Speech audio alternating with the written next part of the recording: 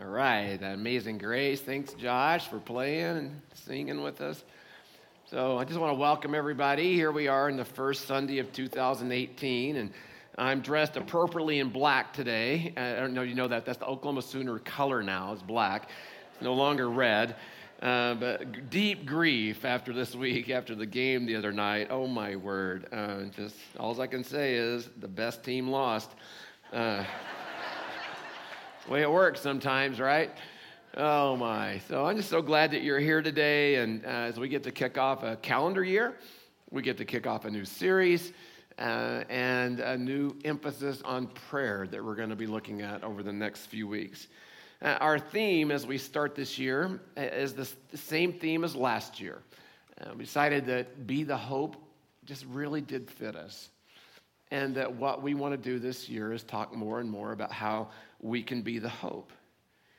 We want to be hope bringers. We want to be hope influencers. We want to be hope starters. We want to be people who bear hope into our world. So I'm going to invite you, if you would, to grab your message notes. You can just jump in there and pull those message notes out of your program. And they look like this. And you'll be able to take some notes today, follow along. Have your Bible, open it to Colossians chapter 4. That's where we're going to be moving to in just a little bit. So I encourage you, if you don't own a Bible, one of the things you could do is start the new year with a new free Bible. And so you can start right up there at the bookshelf and you can take one. It would be our gift to you as you leave today. That'd be wonderful. When Patrick was up here a few moments ago, he mentioned our Uganda team, and I just want to take a moment and just reflect on that a little bit. There's a picture here of Pastor John and Daphne and a couple of other of the kids, I'm sure, that are part of the orphanage that we sponsor, or at least associated with that in some way. And Pastor John was writing yesterday, and he said, Saturday was an amazing in Uganda for the team and the Lord. Our orphan children teamed with us in evangelism as we shared Jesus in the village of Aziru. And close to 60 people invited Jesus into their hearts. So that's what they're doing. They did the first couple of days. And that's a yay God. And that they've been going door to door sharing about Jesus. Now, just know that we don't do that in our culture, right? We don't go door to door, but in that culture, it's very fitting. And they're very inviting of people who would come because they have deep need for hope. And so when someone comes and talks about hope, then they're really eager to hear.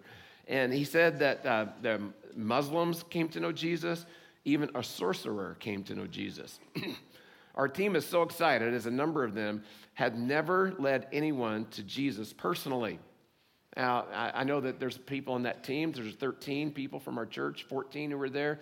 And I just say that may be true of some of us as well. We've never had the privilege or the opportunity to lead someone to Jesus. And I just hope that sometime in this series that you're going to get even more of an understanding about what that might be, and that you might make yourself more available, that anyone can talk to someone else about the hope they have in Jesus. And he says, so this is the evangelism team. And then Sunday, they had a grand opening at the Aziru church. We've not heard back from that, but they expected several hundred to come that night to come to the church service. So as I was thinking about that, and here they are, they're all the way in Uganda, all the way across the world. They went to share Jesus, their only hope, to people around the world so that they could know Jesus, their only hope. And so I was just thinking about, this idea that had come to me to use for our theme verse for Be the Hope for this world, this verse from Matthew 12:21. And it says this, it says, in his name, in the name of Jesus, the nations will put their hope. The nations, the world, the nations will put their hope. And so what we see right now is Little Oak Twin Cities is involved in around the world and being part of the promise that is listed in this verse here, and then also the challenge that we'd be part of helping other people to know Jesus. See, folks, the only hope for our world is Jesus. The only hope. It's not government. It's not the economy. It's not science. It's not the internet.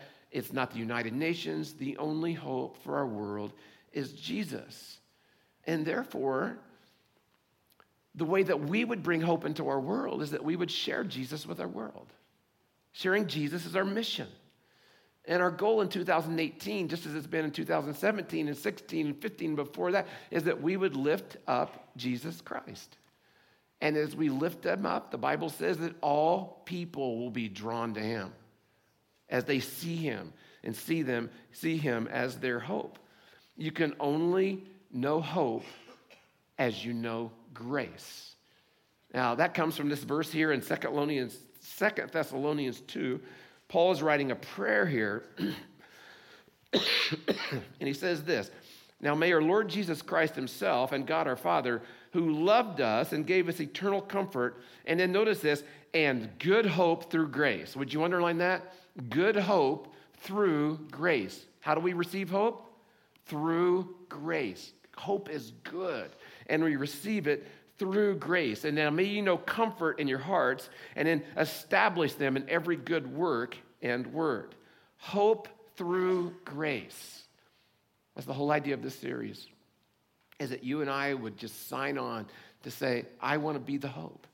I want to be someone that's not about the negative in my world. I want to be someone that's not about putting people down. I want to be someone that's not about hate. I want to be someone who's not a complainer. I want to be someone who brings hope into my world.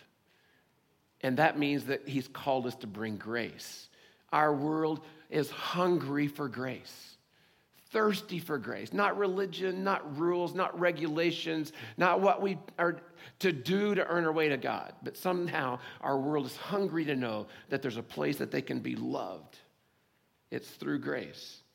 And our goal, my goal, is that each person who is part of Twin Cities Church, a person who's part of growing with us at Twin Cities Church, whether you're here, watching online, that each one of us would come to a deeper understanding of the immeasurable grace of God, and that we would be conduits of then sharing that grace with our world. Now, as we were talking about this series, I wrote there's a card in your program that says flow in the front. You don't need it right now, but on the back it talks about an encounter that C.S. Lewis had. I want to read the full encounter. This comes from Philip Yancey's book, What's So Amazing About Grace. And he says this: during a British conference on comparative religion, so there's a bunch of religious people coming together to compare religion, okay? Experts from all over the world debated on what belief, if any, was unique to the Christian faith. The debate went on for some time until C.S. Lewis wandered into the room. I just would love to have been there to see kind of what that was like. "What's the rumpus about?" he asked, and heard in reply that his colleagues were discussing Christianity's unique contribution among world religions. Lewis responded, "Oh, that's easy. It's grace. It's grace." After some discussion, the conferees had to agree. The notion of God's love coming to us free of charge, no string attached, seems to go against every instinct of humanity. All the other world religions offer people a way to earn God's approval. Only Christianity dares to make God's love unconditional. Dares to make God's love unconditional. We can know hope through grace. Christianity's number one message is the gospel of Jesus. It's grace. It's our number one message. Unmerited favor available to everyone. Folks, I'm just telling you, our culture needs this message. Our culture needs to know that Christianity stands for grace. Now, there's a lot of confusion right now about what Christianity stands for. When you look at politics, you look at the way that evangelicals have been, pictured by certain politicians, and then certain people who hate politicians, and the whole thing. There's a lot of confusion now about what Christianity stands for. But I'll just say, first and foremost, we stand for grace.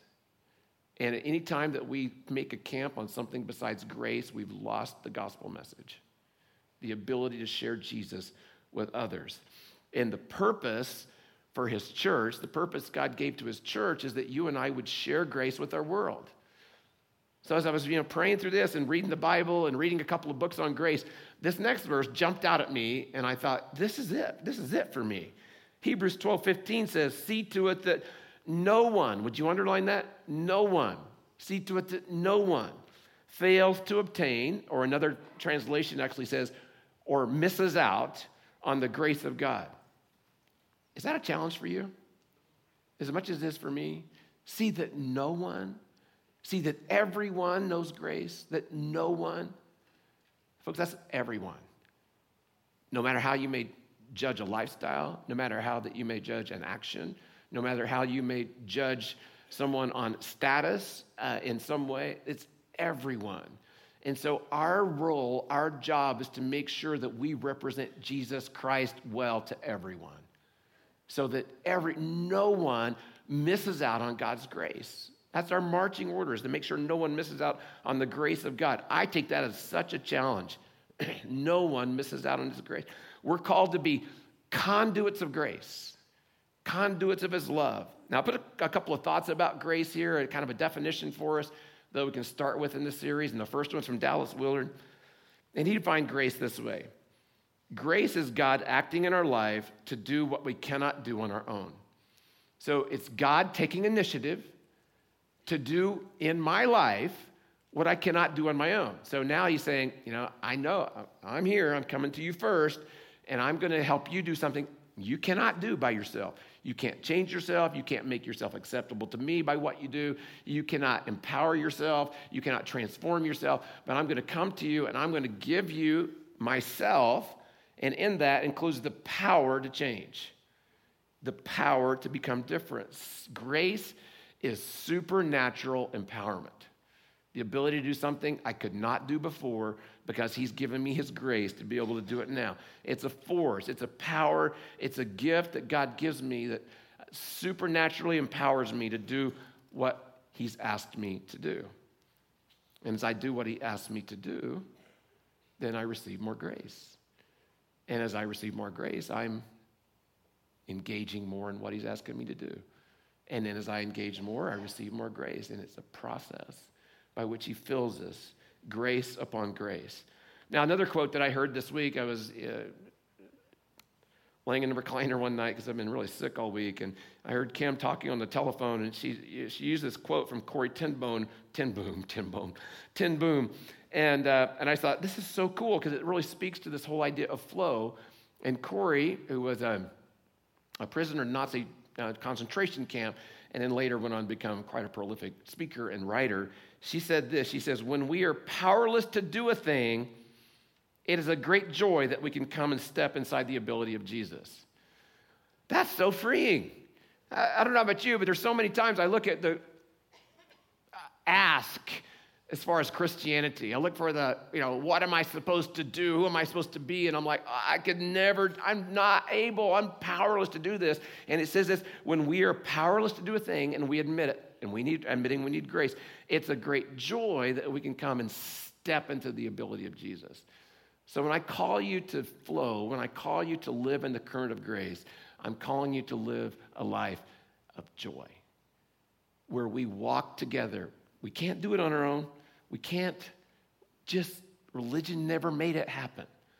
But when we choose to walk with him in grace together, then he says he's going to do what we could not do, and it's going to fill us with joy. The beauty of this is it's all about grace. It's not about effort. It's about walking in his presence and relying on his ability and resting in his grace. So Kim texted me this morning before first service and said, hey, I'm praying for you today. I know that you're feeling really rough. And I said, I'm resting in grace today. That's all I'm doing. I'm just resting in grace. And it's up to God what happens. As I'm just choosing to trust in him. And so there's great joy when we do that. And flow is living in that current of grace. Now, one of the things that we'll talk about in this series is how if we open ourselves up more and more to God, that God will fill us more and more with himself. I open myself up more and more, he'll fill me with more and more of himself. And one of the books I'm recommending in this series, and I'd intended to cover it today, but I'm not going to. It's called Habits of Grace. And so if you want to look at this, you can go to the bookstore and you could just take a look. But basically, the idea of this book is that when we talk about growth in a spiritual life, and we talk about growth to be a follower of Jesus, is that we say, I'm going to go into spiritual formation. That's a word we use, is spiritual formation. And if I'm going to be spiritually formed, then that means I need to practice certain disciplines that can help me to do now what I currently can't do now. And so we discipline ourselves. And so I don't know about you, but when I get to the word discipline, it becomes like really combative, and it's high intensity and action oriented, and so disciplines end up becoming duty to me. Anybody else? pretty soon disciplines become duty. You're like, oh, I have to read my Bible. I have to pray. I have to give. I have to talk to somebody about Jesus. Oh, my word. I have to, and you go through the list, and all of a sudden, and this is really what happens to a lot of people leave church over this, is they think that's all the church is about. They just tell me everything I'm supposed to do all the time. I come, do more, and they end up not being able to do anything because they're exhausted and they're burned out. But this guy's talking about here is he's saying there's another perspective. Instead of looking at exercises like prayer, exercises like Bible reading, exercises like sharing my faith, as disciplines, look at them as means, a means of grace. So now I'm engaging in this practice, not so that I can check a box off and I can do my duty, but now I'm entering into the stream of grace. I'm entering into the flow of what he wants to do. So encourage you, if you wanted to get this, I think it would be a big help for some of us, some of you, if you wanted to read this and even grab hold of and look at that. But I wanted to share one today. Prayer as a means of grace. Prayer as a means of grace. And what I want to do is I just want to walk through some verses from Colossians 4, verses 2 through 6. And so if you have your Bible open, I'd love for you to look there, but also your message notes, you can follow along. And so he's talking about prayer here, but he's saying two ways. He's saying, pray for me, and then pray that this. So pray for me and pray that this. And so it's about prayer, and we're going to look at this, and we're going to look at 5 ways that he calls us to pray. And then at the end of this, I'm going to challenge us and call us to, as a church, to pray these 5 things in 2018 together, that we might have an impact, so that as much as God wants to use us, we can see to it that no one misses grace because we're engaged with him in what he's called us to do. So I'm going to read the verses. Colossians 4, devote yourselves to prayer, being watchful and thankful, and pray for us too, that God may open a door for our message, so that we may proclaim the mystery of Christ, for which I am in chains. Pray that I may proclaim it clearly as I should. Be wise in the way you act toward outsiders. Make the most of every opportunity. Let your conversation be always full of grace, seasoned with salt, so that you may know how to answer everyone. Everyone. So when we go through this today, it's my prayer that we'll see this as a call to grace. This prayer is actually a call to grace ourselves, and that we would be conduits of grace to our world, that we might impact our world in a positive way with the grace of Jesus Christ, so that we, once again, would be part of helping to make sure that no one misses grace. Because good hope comes from grace. That's what we're here to do. Okay, I'm going to give you 5 prayers, and all of them start the same, but it's basically God, talking to God, give us the power. Now, I wrote this several weeks ago when we needed to print a card for this. And so today, if I was doing it, I would say, give us the grace too. But as you saw, Dallas Willard's definition, they're the same. Grace equals power. And so that's why it's power. And it's give me the power to be tenacious first. That's the very first one. The power to be tenacious. So Paul starts with a strong call to action, and he uses the word devote. Devote yourself to prayer. Now, there's a time in the life of a follower of Jesus Christ that it's not just about resting in grace, even though that's a lot of action too. It takes a lot of action to rest in grace, just want you to know. But there's a time when we have to act. We have to step out, and we have to move forward. And prayer is one of those times where he wants us to be active. Now, the word devote has the idea of keeping prayer right at hand. So it's right there. It's like on, just a holster, and it's my weapon, and I'm going to pull it out, and I'm going to use it, and I'm going to have it handy. Pray at any moment. It's talking about having a ferocious commitment, and because I believe in the power and the value of prayer. A ferocious commitment, a zeal. And I was thinking, how do I express this? And, I was just processing my life and my world, and I thought of one way that I could, help you understand what we're talking about here, and it would be to tell you a little bit about my dog, Lucy. Okay? Lucy's a Labrador Retriever. Anybody ever have a Labrador Retriever? Okay, they're insane. Just heads up, they're insane. When it comes to, their last word is what? Retriever. And so that's what they want to do all the stinking time, is retrieve, okay? And so my dog, Lucy, she loves food, but she will run by her food dish in a second if she thinks there's a ball or a stick that she can go after. She is so locked in on this idea of retrieving that there is nothing in the world that will get in her way of retrieving. Even one time she was at a friend's house and ran through a burn pile to get to a stick. It's just crazy thing. Cost us a lot of money, vet bills and that kind of thing, but we love Lucy. And so I just wonder how many of us approach prayer in the same way as she does retrieving, that we would run by other things because we know we need prayer that much. We want it that much. So here's what we'll do. Each day I'm going to give us a prayer. I will pray this day with persistent passion. With persistent passion. Dallas Willard said one time, he said that the more we pray, the more we think to pray. That's like a no-brainer, right? The more I pray, the more I think to pray, but it's a habit. It's a lifestyle. It's an expectation. So I'm conditioning myself to want to pray more. Okay, next, God gives us the power to be alert, or give us the power to be alert. So I'm asking him, God, I want to be alert.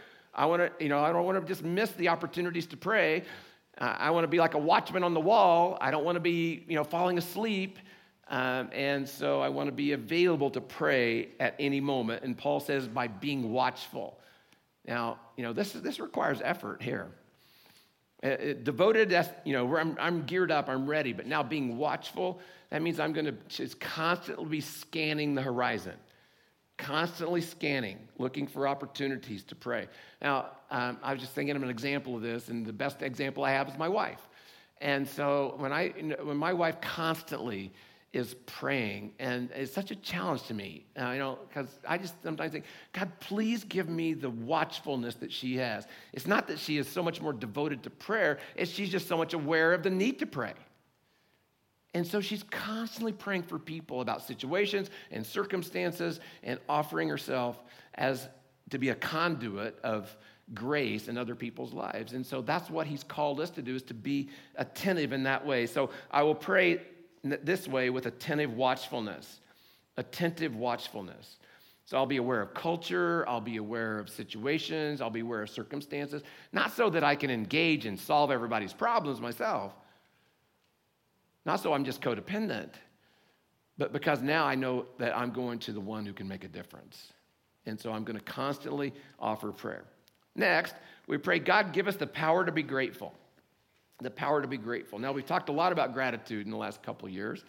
In fact, gratitude is the huge buzzword in our culture today, and mindfulness, and all that. And there's so much power in gratitude. And of course, it all comes straight from the Bible and talking about gratitude. But there's, now we can know from brain studies how much the positive work that happens in our brain when we actually express gratitude. I've talked a lot about it. I've written a lot about it. We've communicated a lot about that. But prayers of gratitude are inspired by grace. So grace is charis. That's the Greek word for grace. It's a gift. And so when I receive a gift, I express gratitude. And so prayers of gratitude are based upon the realization and understanding that everything I have comes from God. Everything I own comes from him. Every experience, every skill, every opportunity, every talent, every resource comes from him.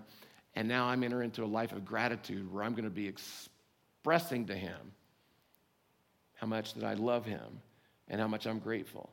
You know what, folks? I'm just saying that I think this one thing that we've talked about this a lot and recently in our church, this one thing that if followers of Jesus Christ, if we could get this one thing down about gratitude, that we would become the kind of examples that we're talking about here, literally would transform our culture. Instead of moaners, we'd be thinkers.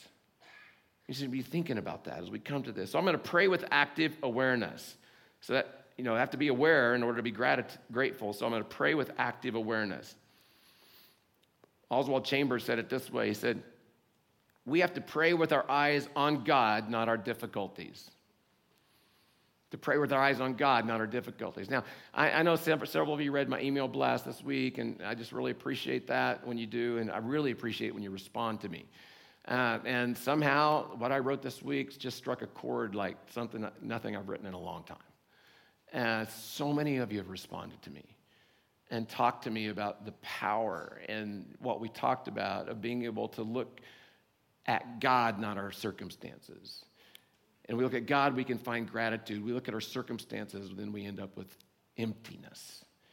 And we end up with envy. And we end up with anger.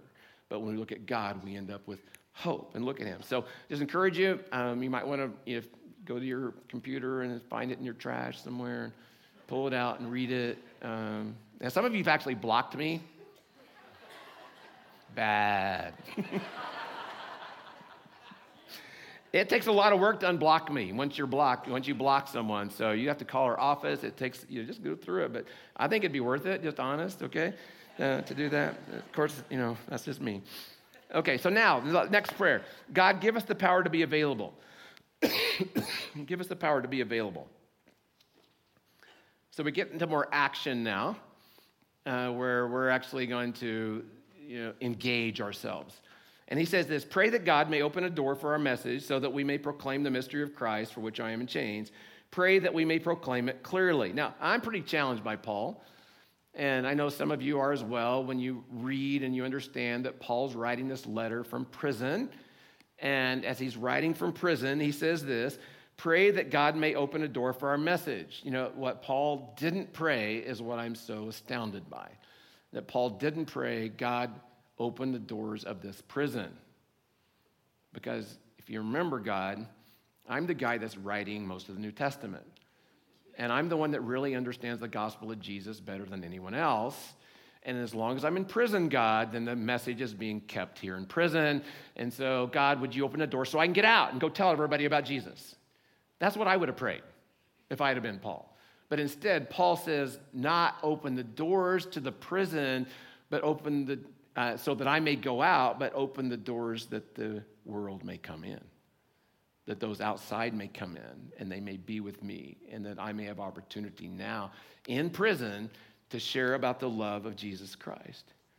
See, part of the reason that God wants us to pray is he wants us to be part of the divine thrill of what he's doing in this world. And so he wants us to be available. He wants us to pray that there would be open doors for us, that there would be people that would come to us that would want to know, based upon what they see in our lifestyle, that there's something that they might want to know about Jesus Christ, those kinds of open doors. And God wants us to be partners with him. And when we pray, we're actually partnering with him in the best way we possibly can. It's part of his grace. So what I'm going to do is I'm going to ask God regularly for divine opportunities. I want a divine opportunity, God. I want you to send people to me so that I can talk to them about Jesus Christ. I'm going to tell you a story about a man named Mel and some of the people from our church. We have a ministry. Actually, we have a service every Sunday at Eschaton right down here on Ridge Road. It's a retirement memory care center. And we have a service every Sunday. And so this service has been going on, I think, for about 3 years now. And it's growing.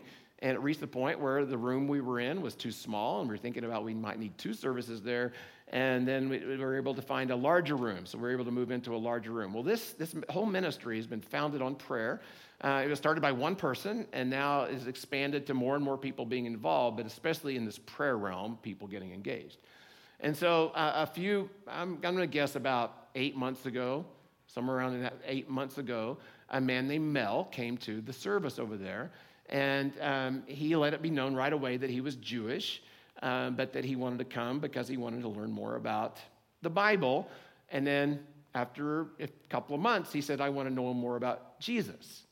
So I don't know anything about Jesus, he said. And so this team, this group of people that now get together, they're praying, God, would you show us how we can help Mel to know about Jesus? Because none of us have a Jewish background. And so we're totally illiterate on how to share with him in a way that he would understand. So God, would you send us someone who has a Jewish background who loves Jesus? And so prayers went out, and then prayers went out into our church community. And next thing you know, someone came to the top, and a man named Ralph doesn't go to our church, Jewish background, loves Jesus, and Ralph loves Jesus so much that he would go down now every week and meet with Mel too. And so every week they're getting together with Mel. He comes to our services. They talk to him about Jesus. Now the other folks are praying. They're meeting with Mel too, so he's getting all this personal attention. And then about four weeks ago, one of the team members was with Mel, and just had this strong sense that Mel was asking questions. It said, Mel, would you like to know Jesus yourself? And Mel said, I would. Well, Mel, do you know how to pray? I don't. Well, Mel, could I lead you in a prayer? Yes. And so in about a minute and a half to 2 minutes, there was a prayer prayed, and Mel prayed to know Jesus Christ as his Savior. And it's just a powerful thing that happened at that moment. Now, he's still in the process of understanding, but it's just a powerful thing that happened. And it was all because a group of people made themselves available to pray. And then not only pray, but then God, use me. God, I want to be use me in this way that other people might know Jesus too. It's just powerful. And so I'm going to say this day that we would just pray for that kind of divine opportunity ourselves. Okay, last idea is this. God gives us the power to be intentional. Intentional. And Paul says it this way. Be wise in the way you act toward outsiders. Go ahead and underline that, outsiders, because it's key. Paul's saying, hey, we have to be intentional with the way we relate to people who don't know Jesus Christ. This is where I think the church has gotten so sloppy, is that, we just expect everybody to hear the same words we say with the same heart we have. And say, no, we have to be smarter than that. We have to be intentional to know that when we speak to people, they have barriers. First of all, many people have barriers against the church right now and against evangelicals right now. New York Times just did a series of articles, and then part of that, there were some very, very respected Christians who came on that, were part of that series, who said that because of the current political stuff that we're going through right now, with evangelicals being lumped with some of the political movement that seems to be so negative, that this article said that we've lost a decade of people that aren't open to Christianity because of the way that Christianity's been enmeshed. And so what we have to do is we have to come at it in a new way. We have to come at it with a grace-filled approach. And he says this, now, make the most of every opportunity, because you want to make sure that everyone has a chance to hear about grace, that no one misses out on grace. Let your conversation be always full of grace, seasoned with salt, so that you may know how to answer everyone. And so our world needs followers of Jesus Christ who wisely speak seasoned words of grace.